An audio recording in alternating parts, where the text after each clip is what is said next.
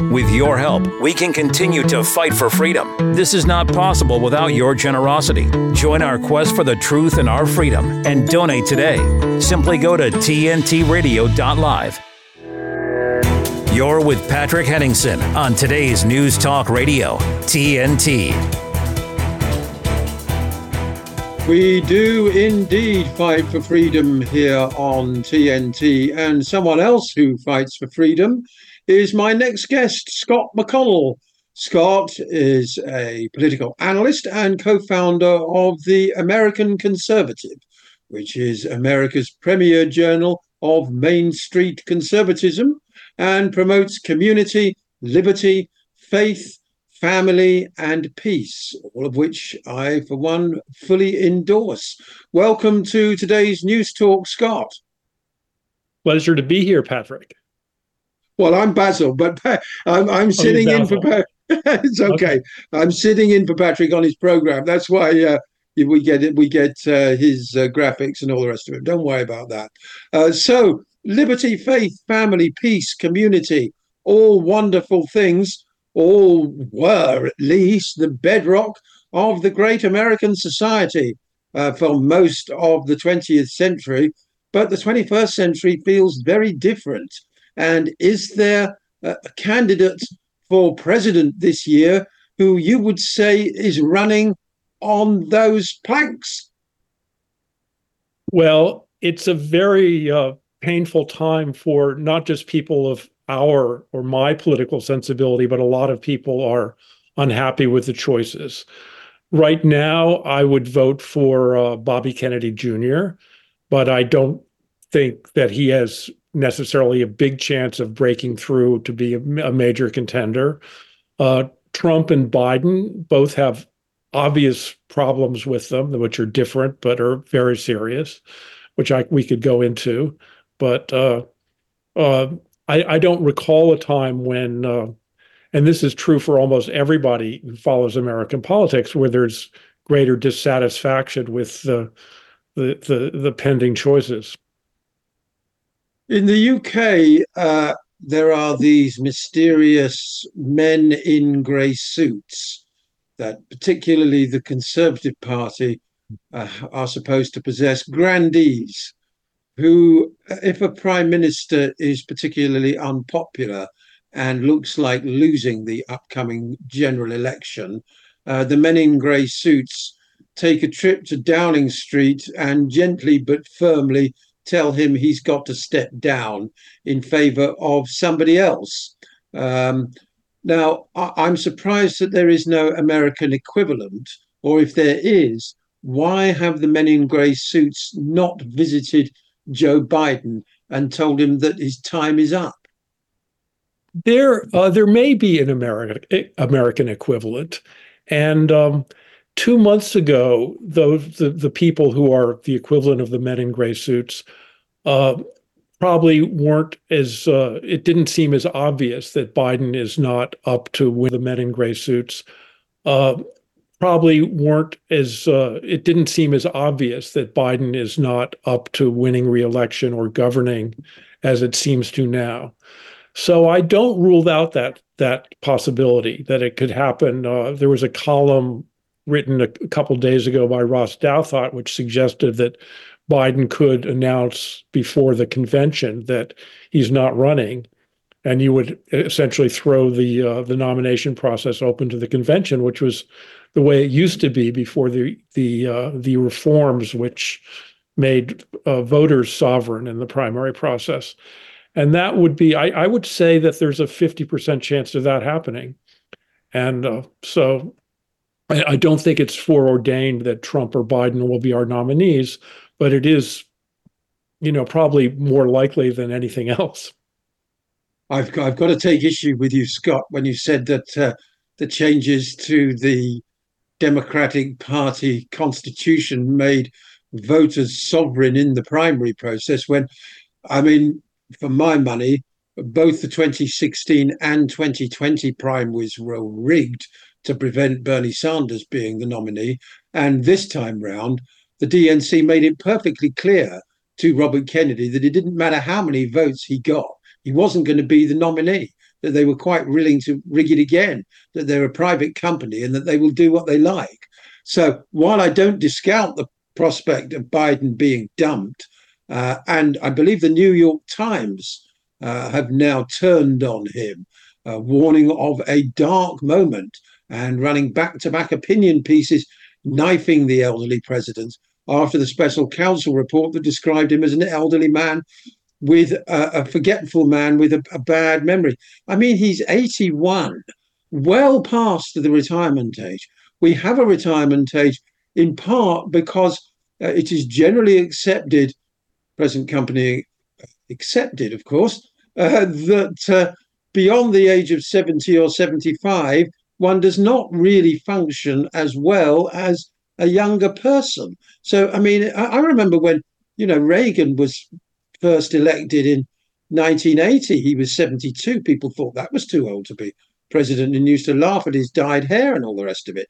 I mean, an 81-year-old running is really sort of off the charts. But if it's a 50-50 chance of them dumping Biden, him basically being told he can't go on, who on earth do they get to replace him? And how does the convention work, given that the primary process has been stripped out this year? It's not as if there's a sort of second most popular candidate from the primaries to turn to. Well, there used to be, I mean, the delegates would decide. The delegates would be mostly people who were selected by Biden. I mean, we're Biden delegates, but if they would make a choice based, and then who could mount an operation to persuade delegates? Clearly California Governor Gavin Newsom would be one person. Gretchen Whitmer would be another. Kamala Harris would probably try to do it, but I think that her support would dry up pretty quickly. And I mean, this is, it's kind of mysterious. So I'm not completely sure of what I'm saying, but as I understand it, there would be delegates. Delegates used to come together and choose. That used to be the purposes of party conventions. It's rather than ratifying a choice that was earlier made by voters. The British bookmakers, I'm not sure about the odds compilers in Las Vegas, have the third most likely person to become the next president of the United States pinned as Michelle Obama. Believe it or not, right. You will only get about 7 or at most 9 times your stake in winnings. So stick $10 on, you might get 100 back if Michelle becomes president, which is an extraordinarily short price for someone who isn't even really a politician. Right. Roger Stone said a couple of months ago now that Michelle would be the nominee and would be the next president. Do you give any credence to those stories? I guess I do. I don't feel it myself. I mean, the logic is that it would be a return of Obama and that he would be the president, the acting president, essentially, and Barack Obama. And I've always heard conservatives make this point. Roger Stone. I mean, I think I heard Norman Podhoretz make it, 6 or 7 years ago in an interview, make this point more than I've heard liberals or Democrats do it. But it is plausible that people would just transfer all the good feelings they had about the Obama presidency to Michelle. But I don't, I actually think a practiced politician, Whitmer or Newsom, would do better in an open convention. I don't sense that there's this kind of groundswell of enthusiasm for Michelle, but I don't rule it out. We're in really uncharted waters here. I mean, what seems to be a very dangerous time in international politics and not having a well-functioning president. I couldn't agree more, and at a time of global crisis on so many fronts as well. The other name, of course, that's bandied around is Gavin Newsom, the brill-creamed, lightly tanned governor of California. Even though his own record there is appalling, he's a smooth talker. is he the new darling of the Democratic Party? And has he got national appeal? I mean, people were saying the same thing about Ron DeSantis, of course, who had that Sure. debate with Newsom a couple of months ago, and apparently DeSantis ran rings around him. But Well, you Newsom know, presented. go on. Yeah, I think Newsom presented himself pretty well. I mean, I think DeSantis won that debate, but Newsom is, as you put it, a brill cream slick talker. He has been the governor of a major state. He doesn't have, to my mind, a very good record as governor, but he has been reelected and he's beaten back a recall effort. So he's not woefully unpopular. And so the question is, you know, faute de mieux, he's plausible. I mean, he's an experienced politician of the right age with the right resume. And on the Republican side, Trump, owns the Republican Party these days, like it or lump it. It seems that the lawfare cases against him will not be sufficient to stop him running again. But when he comes out with nonsense like encouraging Russia to attack NATO countries that aren't paying their way in NATO, I mean, really unhinged stuff. Uh, that just gives fodder to the, anyone but Trump, Rachel Maddows of this world, doesn't it? I mean, I know to his supporters, it's sort of water off a duck's back, and in a free and fair election, he is the person most likely to be president of the United States. But he presented himself last time round as the peace and prosperity candidate and said he would end the war in Ukraine within 24 hours of getting in the White House again. You know, what can we possibly believe about him? Is age catching up with Trump as well, Scott? Um, sure, it is. Maybe not. I mean, he's 4 years younger than Biden, and people age a little bit differently. I'm sure in a debate, Trump would seem younger and more vigorous uh, comparatively. I don't know. I mean, I don't know about Trump. He's clearly a demagogue, and yet I can see myself, preferring him to Biden, as would a lot of people, even if they think he's really bad. I don't think he could govern. I think he creates animosity among people who might even partially agree with his positions. And it's one of the mysterious things about how he can be so beloved and so unpopular at the same time. I've never seen anything like it in my lifetime. But it's Yeah, no, go on. no, it's a thing in itself. It's peculiar. I mean, I can see like the comment you referenced about inviting Putin to invade countries that are behind on their NATO dues. Um, it's clearly joking, but it's not joking. I mean, but he Uh-huh. has a point about NATO, I think, and sometimes he makes his points by over the top jokes. Right. I mean, I didn't take it as a joke. I suppose now you mention it, it almost certainly was a joke.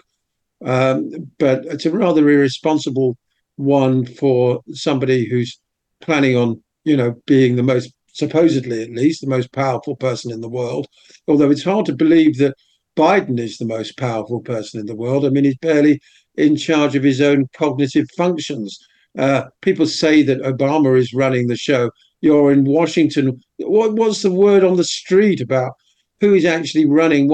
Strikes me as being, frankly, one of the most moribund administrations in US history.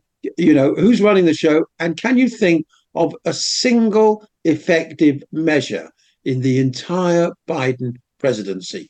Just one, Scott. Give me one. I think that this is not entirely his doing, but I think getting through the COVID economy without and taming inflation and having a fairly credible jobs growth record and stuff is he can boast about that, and it's not entirely off the wall. Um, that would be that what I would say is his best thing. Um, it's true. I mean, you would like him. I mean, you ask who I think is in charge. I don't think it's Obama, but I think it's kind of people like Anthony Blinken and underlings, Ron Kane, or let's just forget it. I guess he's Klein, gone I now. think it's Ron Klein. You know, Ron Klein, who were sort Yeah. of accomplished, pretty smart center-left bureaucrats.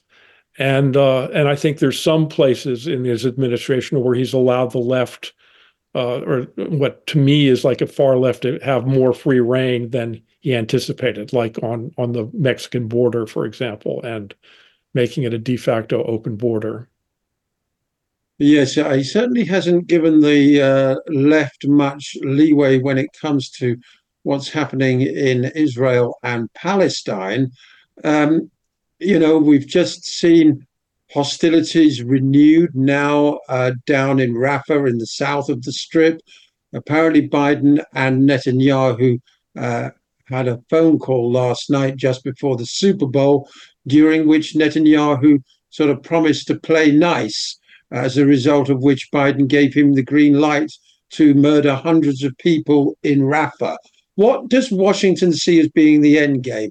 I talked about this with Trish Wood in the previous hour, and Tony Blinken is still talking about pathways to peace in the months and weeks ahead, even as America continues to supply Israel with weapons. It seems to me that Washington is actually quite happy to go along with whatever Tel Aviv wants, even if it means contravening the ICJ rulings. What is the end game? I think there's a consensus in the Biden administration that they would like to use the crisis to make real steps towards a two-state solution. But Netanyahu and the current Israeli government are clearly opposed to that. And the Israel lobby is opposed to that. And you do get a sort of sense of Biden's frailty, because you might like him to see him make a speech saying, there are a critical majority of both Israelis and Palestinians who would, even though it wouldn't be their first choice, like to have a two-state solution, and we're going to push hard for that. But you can't imagine Biden making that speech. I mean, he would just seem so frail, and it would immediately saying who wrote this for him, and does he understand what he's saying, and does he have the political strength? Because it would be a real battle to go up against the Netanyahu, and to do that. So I mean, you now have a situation where Hamas clearly does not want a two-state solution. They want the elimination of Israel, and there's a critical mass in the Israeli government, or the majority of the current Israeli government. I'm not sure it's the critical mass of Israelis who don't want a two-state solution. So, and that's the only plausible end game, because I don't think you're going to see Israel wiped out. It's a state with 7 million people and nuclear weapons. And I don't think the Palestinians are just going to disappear and just say, oh, well, our ancestors were living in this land, but now we're dispersed around the world. I don't think either of those things are going to happen. In which case, what is going to happen? One has to ask. I know the Israelis are happy to sort of continue entrenching their apartheid. People like myself and an increasing number of commentators, including formerly liberal Zionists like Peter Beinart, are saying the only long-term solution is a single secular state for both Israelis and Palestinians, covering the whole of historic Palestine between the Jordan River and the Mediterranean Sea. But of course, that means the end of the Zionist project as such. But, anywhere else in the world, that would be automatically accepted as the only, effectively only just and lasting solution. I mean, certainly if the Israelis don't want a two-state, if they don't want a Palestinian state, and for all the people talking about it, where exactly is it supposed to exist? It must necessitate the uprooting of thousands of Israeli settlements in the West Bank. Otherwise, it's not viable. It's as simple as that. So I'm not quite sure where Blinken's mythical two-state solution is going to exist. It seems that the two-state solution has just been used as a talking point to kick the can down the road endlessly. And it got kicked so far that October the 7th happened. I know the Israeli apologists like to say that October the 7th happened out of the blue, that there was somehow peace before that. But there certainly wasn't. Before that, there was apartheid, and there's still apartheid. And of course, there's continuing massacres of Palestinians in the West Bank. No American administration to date has been prepared to put the necessary pressure on the Israelis to bring a two-state solution into being. If Blinken, Biden, or anyone else is serious about a two-state solution, then very extreme pressure has to be applied to the Israelis. And I can't see that happening. I can't see it happening. I mean, there are two American presidents who made what I consider a serious effort. George H.W. Bush, the father, who tried to cut off money to Israel unless they stopped building settlements on the West Bank, and Obama.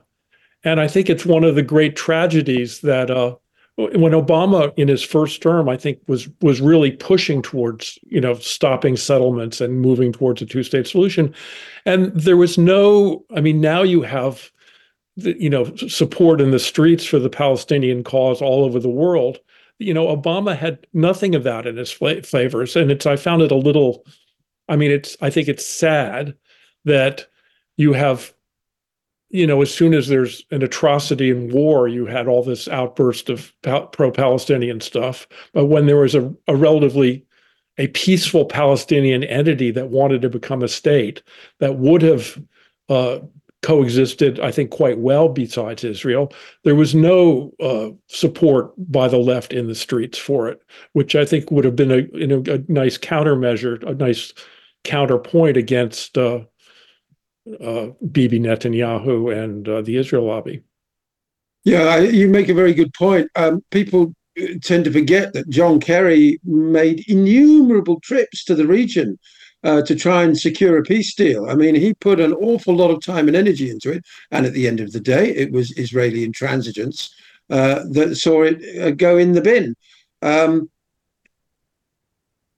You're right. At that time, of course, when Kerry was making all these efforts, the whole Palestine question was much, much lower down the news agenda and people's priorities.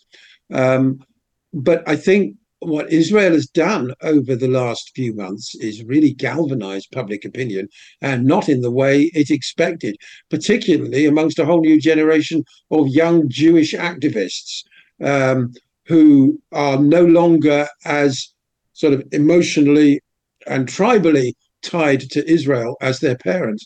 Finally, Scott, I'd like to ask you, it is a low point in American politics, but what's your vision as an old-fashioned conservative, if you don't mind me saying so, for the future? And what kind of political change do we need to see for the United States to move away from the endless warmongering neoliberal neocon axis towards the society of peace, liberty, community, and all the other things that we both believe in? I think it's not happening. It's not happening easily, but I think there is maybe a majority among active Republicans who are closer to this vision than they were when we started the magazine in 2002. The idea that neoliberalism is a little bankrupt and the United States should not be involved in wars all over the world used to be a really marginal position within the Republican Party. Now it's not. So my hope is that somehow, some way, some capable Republican will rule in a kind of center-right way that takes into account the failures of American foreign policy through excessive intervention. And I mean, maybe it's Glenn Youngkin, maybe it's DeSantis, whom I supported, or maybe it's someone whose name we don't know. But I think it could happen, and I think there's a critical mass within the Republican Party that would welcome such a possibility. It's certainly not Nikki Haley. It's not Nikki Haley. And I can't understand how she's managed to sort of position herself as number two almost of Trump in the Republican Party, given that, her positions on almost everything are diametrically opposed to his. And she doesn't really have any natural constituency amongst the American people either. She really has been sort of manipulated into that position by big money neocons, for want of a better expression. Well, that's a faction within the Republican Party, and she was able to consolidate it, which is why she was able to end up as number two. I mean, she represents, sort of what John McCain and George W. Bush in the first part of his term and Cheney does, and that is a faction. It has a fair amount of money, and it's, not dominant in the party anymore, but it's dominant enough to kind of consolidate behind her. But she's, yes, a disaster in almost every way. Well, I'm glad we agree on that 100%. And should Trump be fool enough to pick her as his VP, he might find himself replicating poor old John F. Kennedy, who, for my money, was the last decent president of the United States, although I would give a nod to Nixon, Reagan, and Carter. Thank you very much for joining us, Scott. Your website is? TheAmericanConservative.com. I have a Twitter account, Scott McConnell 9, but I don't have my own personal website. But I write. You write. Go on. You write for. For TheAmericanConservative.com. Yeah. Very good. Well, that's where we can find more of Scott McConnell. Thank you very much indeed for joining us today on the Patrick Henningsen Show. Thank you, Basil, for having me. Been a pleasure. There he goes, Scott McConnell. We're going to take a very short break now. And when we come back, we'll be joined by our own Pelle Neroth Taylor. And we'll be asking Tucker, continuing his Putin PR tour in Dubai. Is Tucker now just a stenographer for the Russian leader, or has he got a point? We'll be right back. These messages. TNT's Jeremy Nell. Nice comment here from Rebecca. She says the youngest people I work with are a bit more mature, but their interactions with the public is stifled, and she's referring to the excessive use of cell phones and social media and how it's making them so antisocial also. The business is open 6 days a week. One of his staff members formally requested that they shouldn't, could they be given permission not to have to work on Wednesdays so that they could help at the dog shelter. Now, as you know, I'm a dog lover. I have hunting dogs. I've got dogs coming out of my ears, my Malinois, and this Malinois is bright even by Malinois standards. She can do crossword puzzles, is lying under my desk at the moment feeling sorry for herself because she's just come on heat for the first time and she's completely bewildered. She doesn't know why she's bleeding to death. It's not about whether it's a good or a bad thing to work at animal shelters. That's a delightful thing. It's a noble thing to do. But who in their right minds goes to their boss and says, would you mind? I'd rather not work on Wednesdays if it's okay, because I've got other priorities in a town down the road. Jeremy Nell on today's News Talk, TNT. Affordable housing, we can build that. Sustainable housing, we can build that. At MIT Modular, we understand the importance of housing for all and the importance of design, cost, and functionality. Our goal is to meet the needs of our growing population by converting shipping containers to livable units. If you're like-minded and in a position to invest in something meaningful and life-changing, we want to hear from you. We are a team of professional architects, engineers, and financial and tax experts dedicated to offering unique solutions that provide a brighter future.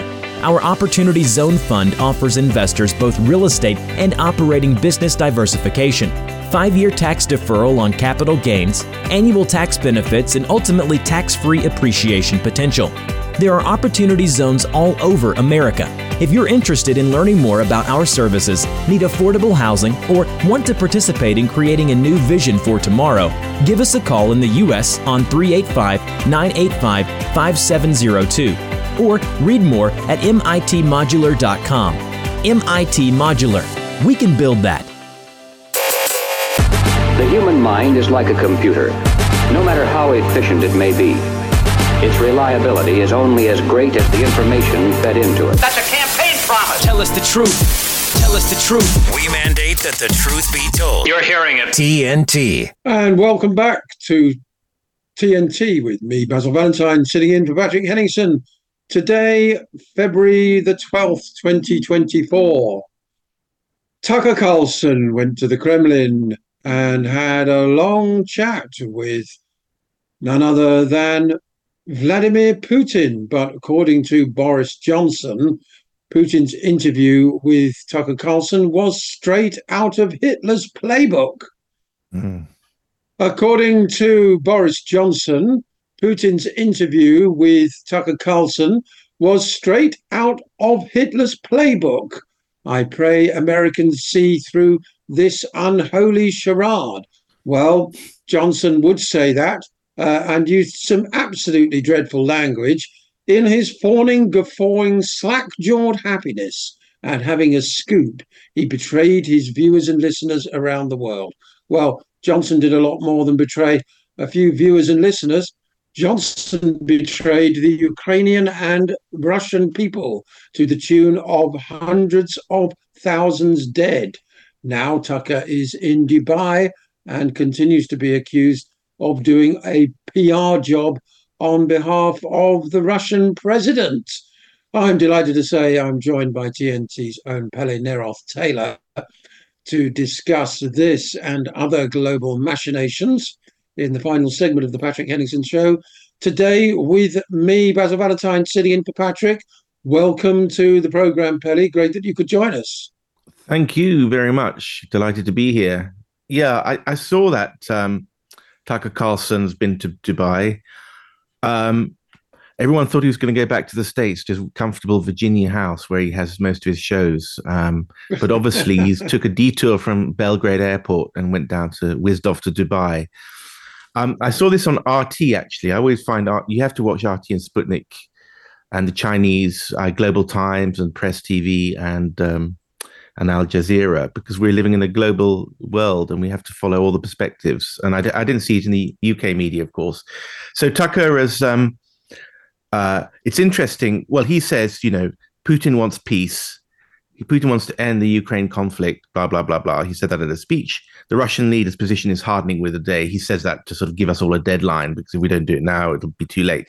But the interesting thing is that RT, Russia Today, which is banned in most of Europe, are headlining that, and they in red letter, in black letters and red background, which they usually have for sort of nuclear strikes type headlines. No, what it means is that they obviously want to prioritize this and make it very clear that they're behind this. That's really what Putin is saying and thinking, because otherwise RT's editor, Margaret Simonian, wouldn't have gone along with it, allowed that headline to appear if Kremlin were not along with it, I don't think. So, I guess obviously the Russians are trying to capitalize on what they see as they're making headway into the brainwashed West's public opinion, and they're trying to make hay for as long as that lasts. And so, I don't think there's any mystery about this. I think the Russians do want a peace deal, but obviously it's going to have to be somehow on the Russians' terms. They can probably keep the 4 oblasts that they've occupied, which contain mostly Russian speakers, and obviously Crimea is non-negotiable. And I don't think I never thought that they were going to take Odessa. A lot of commentators thought they were going to take Odessa and Kharkov. I think that I really don't think Putin is that aggressive. I think one of the tragedies about this war, I'm not a military guy, but is that the Russians have been going slow all this time, partly because they don't want to decimate the already decimated Slavic populations of Eastern Europe. That's the thing that irritates me, because the Brits and Americans are going to win either way. Either they destroy the Slavic young malehood if the war continues, or I mean, it's terrible. And the Russians are aware of this. They want to kill off all the Ukrainian males. But what's happening is I think they're slow peddling this. But of course, as soon as they do that, you have the neocons in Washington and London saying, look, the Russians are really weak, or look, the Russians are cowards, or look, the Russians can't do anything. And of course, taunting the Russians to go further than they've done. I think the Russians are going slow, and I think they want a peace deal, but one that doesn't humiliate them and whatever. So I think it's very interesting that Tucker obviously hasn't coordinated. I don't think he's got enough integrity not to sort of coordinate it with Putin or whatever. But I think he's speaking his honest opinion. I think that the vibes he's been getting from whatever cock-ups he made during the interview itself, everyone said he wasn't too clued up on 13th century Russian history. I think he's understood the messages. And obviously he's probably spoken to the entire top leadership in Russia behind the scenes, and they've probably been quite welcoming and quite honest. And so he's almost like an emissary between East and West now, and telling everyone. Yes, he certainly is. He was speaking today at the World Government Summit. Who knew such a thing was going on, Pelle? And if Tucker hadn't been there, I don't think I'd have known that there was a World Government Summit in Dubai. And the Daily Mail is captioning his photograph with the words, "The former Fox News host," as if speaking on behalf of Vladimir Putin, said that the Russian leader is willing to compromise on Ukraine, adding that he had an off-the-record chat with Putin while in the Russian capital.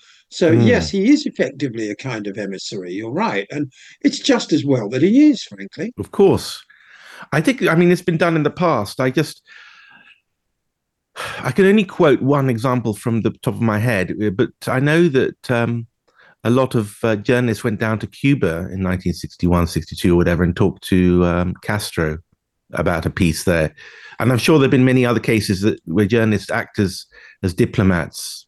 And why not? And as long as I think that he's obviously trusted very much. The Russians know that he's trusted by Trump. Trump Jr., who's playing an increasingly prominent role, and and Melania, the wife, they're both great fans of Tucker Carlson. I think Trump is maybe a bit more cautious, but he might think I have to take on the Nikki Haley's of this world inside my tent. I think he's making a wrong misjudgment. But obviously, people very close to Trump are saying, listen to Tucker, take on Tucker. So Putin knows that Tucker is a trustworthy type for the Republican populist movement. And he's obviously trying to reach out there, And I saw someone on Twitter. Sorry, yeah. Well, Tucker's enormously popular. His show was far and away the most popular on cable news when it was on. And this interview has had 200 million views or something, numbers that CNN and Fox can only dream of. I think my favorite quote, this is Tucker speaking in Dubai earlier today, says, what was shocking for me was the city of Moscow, where I had never been, the biggest city in Europe, 30 million people. It's so much nicer than any city in my country. I had no idea. It's so much cleaner and safer and prettier aesthetically. Its architecture, food and services better than any in the United States. And this is not ideological. How did that happen? He asked. I think that's great stuff. Well, I've never been to Moscow. He's probably right. I've been to have you been to Moscow? No, I haven't. No. Okay. Well, it's that's interesting that he's saying that, because I was last in Moscow in the year 2000. And before that, I was there quite a lot in 92, 91, 93, 94. And there it was. It was a place. It wasn't particularly pretty, I thought. So it must have prettified considerably. There's a lot of really, especially around the center, no commercial activity. All these huge buildings, like hotels and office buildings, just off the Manege Square and near the Kremlin. The Red Square itself was beautiful. But it seems to, Tucker I trust, but because you always wonder when you watch these YouTube videos, if it's you always have these Baltic Russophobes hanging over you with their claims that, oh, you're the new Walter Duranty. Walter Duranty was this guy who said, oh, Stalin's a wonderful guy when, the Ukrainian famine was going on. So every time somebody says anything nice about the Russians, some Baltic Russophobe will always tell you that you're a useful idiot of the Russians, or Russian propaganda's got to your head, and maybe this shopping center is only like one shopping center in the entire country that they show all foreign visitors to.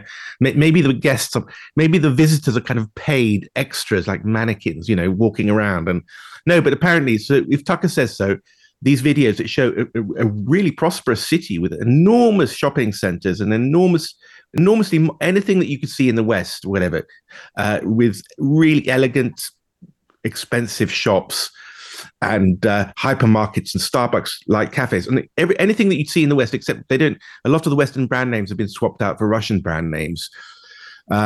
But some of the Western brand names are still there, a lot of them actually. And then somebody says, I'll go into a supermarket in Yekaterinoslav or something like that, or whatever, small town, and it's just as elegant as in Moscow. So you think, well, maybe are we being bluffed? Or maybe Russia, that's what Putin's done. He's turned it from a country, when I went there in the early 1990s, where the supermarkets were literally empty, nothing. The cars were like these old Zhigulis and Moscovich, it was like a joke country where you sort of put your foot down. I mean, the cars seemed to be made of cardboard.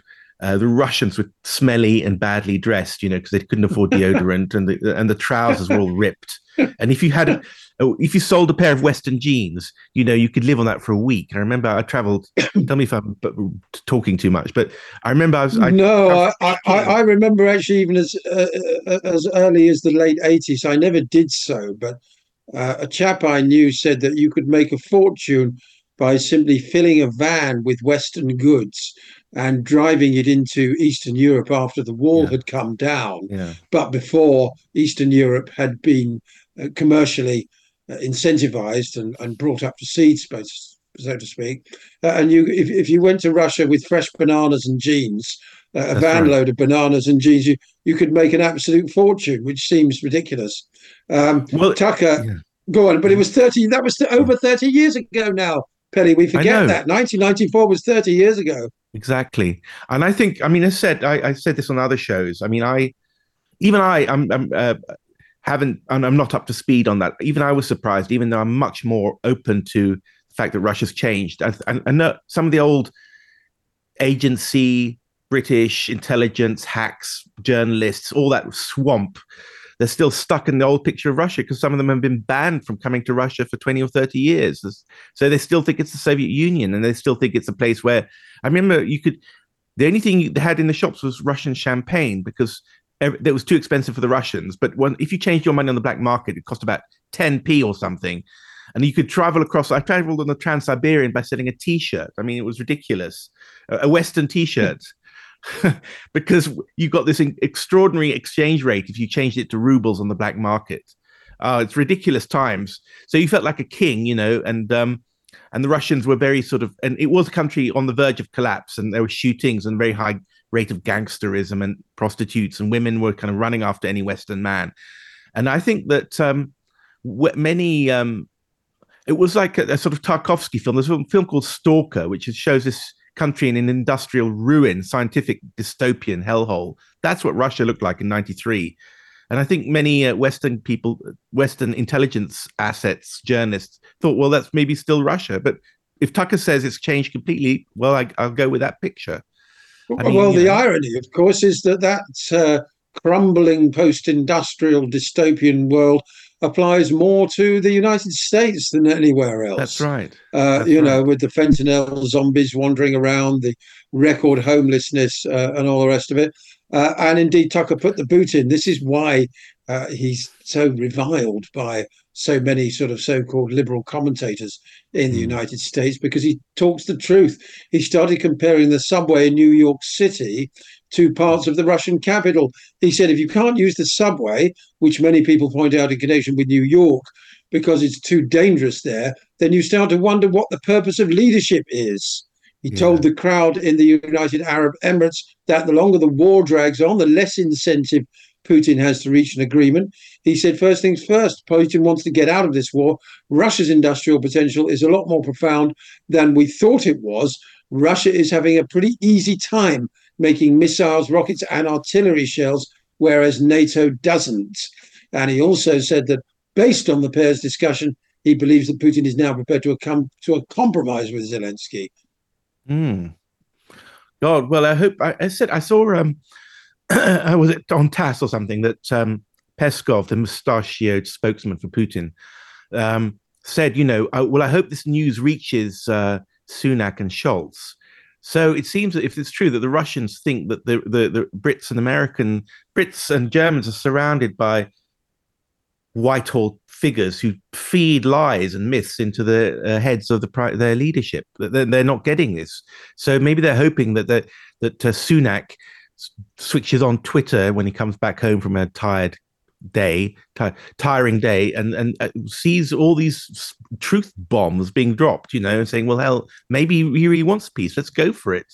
Because I think that Sunak is resistant. I mean, I think there are people in Whitehall who really want to war on Russia. They want to double down because they know that if the truth comes out, their reputation will be as damaged as after the Iraq War. I mean, it's going to be an Iraq War sort of total destruction of the West's military political reputation, for doing things. But, personally, I don't think anyone who supported the Iraq War has any place in public life.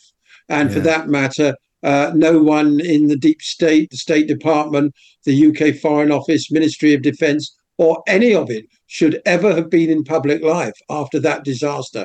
But instead, most of them were promoted one way or another. And the deep state in both the United States and the United Kingdom, as well as basically needs to be filleted. We need a political overhaul to get rid of these warmongers once and for all, or we are all doomed. Now, I'm going to ask you, go on quickly, is Alexander we need to be told a warmonger? Bucha was a lie, probably 50%. The maybe MH117 was a lie. The Syrian war was a lie. The coup in 2014 was a lie. There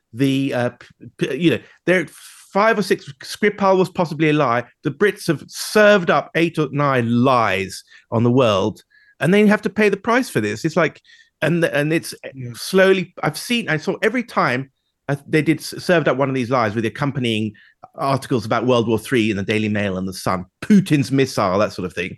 We've been edging closer to World War III. Stop that. Absolutely. We've got to back away and hold these people to account because they're pushing us to destruction. I couldn't agree with you more. And of course, the problem is that policy is made on the back of these lies. That they are allowed to stand, and they build on each other to create entirely phony scenarios, which put everyone in danger. Very quickly, we've only got 2 minutes before we go. Okay. Is Alexander Stubb a warmonger? I'm afraid centre-right former Prime Minister in Finland. I worry that he is. I knew about him in Brussels when I was based there, and I thought he was a complete buffoon, actually. But maybe he's changed. Yeah. Maybe that was just because it was the European Parliament and he knew he could act up. But I worry he's quite close to the Swedish warmongers that I know of. So I worry that Scandinavia will become a new point of pressure, especially Finland with its long border on Russia. And the sovereign bases that the US has access to there, they could cause trouble there for sure. I do worry. Finland and Russia had very good relations until Finland was effectively pushed into NATO. Yeah, it was under the Spice Girls government, 5 women under 30 or whatever, very pretty, but no, I mean, it was terrible. I'm still not sure what went on behind the scenes there, but the Finns left behind a very prosperous, successful relationship of balancing East and West, the same relationship that Ukraine should have had and can have, and prospered mightily. If you went to Soviet Union, everything was Finnish. Everything that worked was made in Finland, and the Finnish economy took a big boost. It's always a wise thing to have good relationships with your neighbors. Why not? I mean, well, absolutely. But they've abandoned that for some reason. I don't know why. And the Swedes, of course, as well. Yeah, no, absolutely. Is the president a ceremonial position like the Irish president, or is it more like the American president? No, I fear he has a responsibility of a foreign policy, and he has. I don't know. I think he's a. I mean, I'll read up on it and follow. Of course, you can't read the Finnish mainstream media because they won't report what's really going on. But I'll find out from my sources what they say. But I know he's quite close to Carl Bildt, who was the mastermind behind Sweden's NATO campaign. So, well, he said, we must remember that one of the president's main tasks is to ensure Finland promotes peace. And I will do that as president. So maybe he has changed, or maybe he's a liar. Yeah. We'll find out soon enough. Pelle Neroth Taylor, thank you so much for joining us. And when can we see you next on TNT? Well, tomorrow at noon GMT, 1 o'clock European time, in my usual weekday show every day, 5 days a week. So catch up with me then, and Basil as well. Yep, I'll be there doing my news editor slot.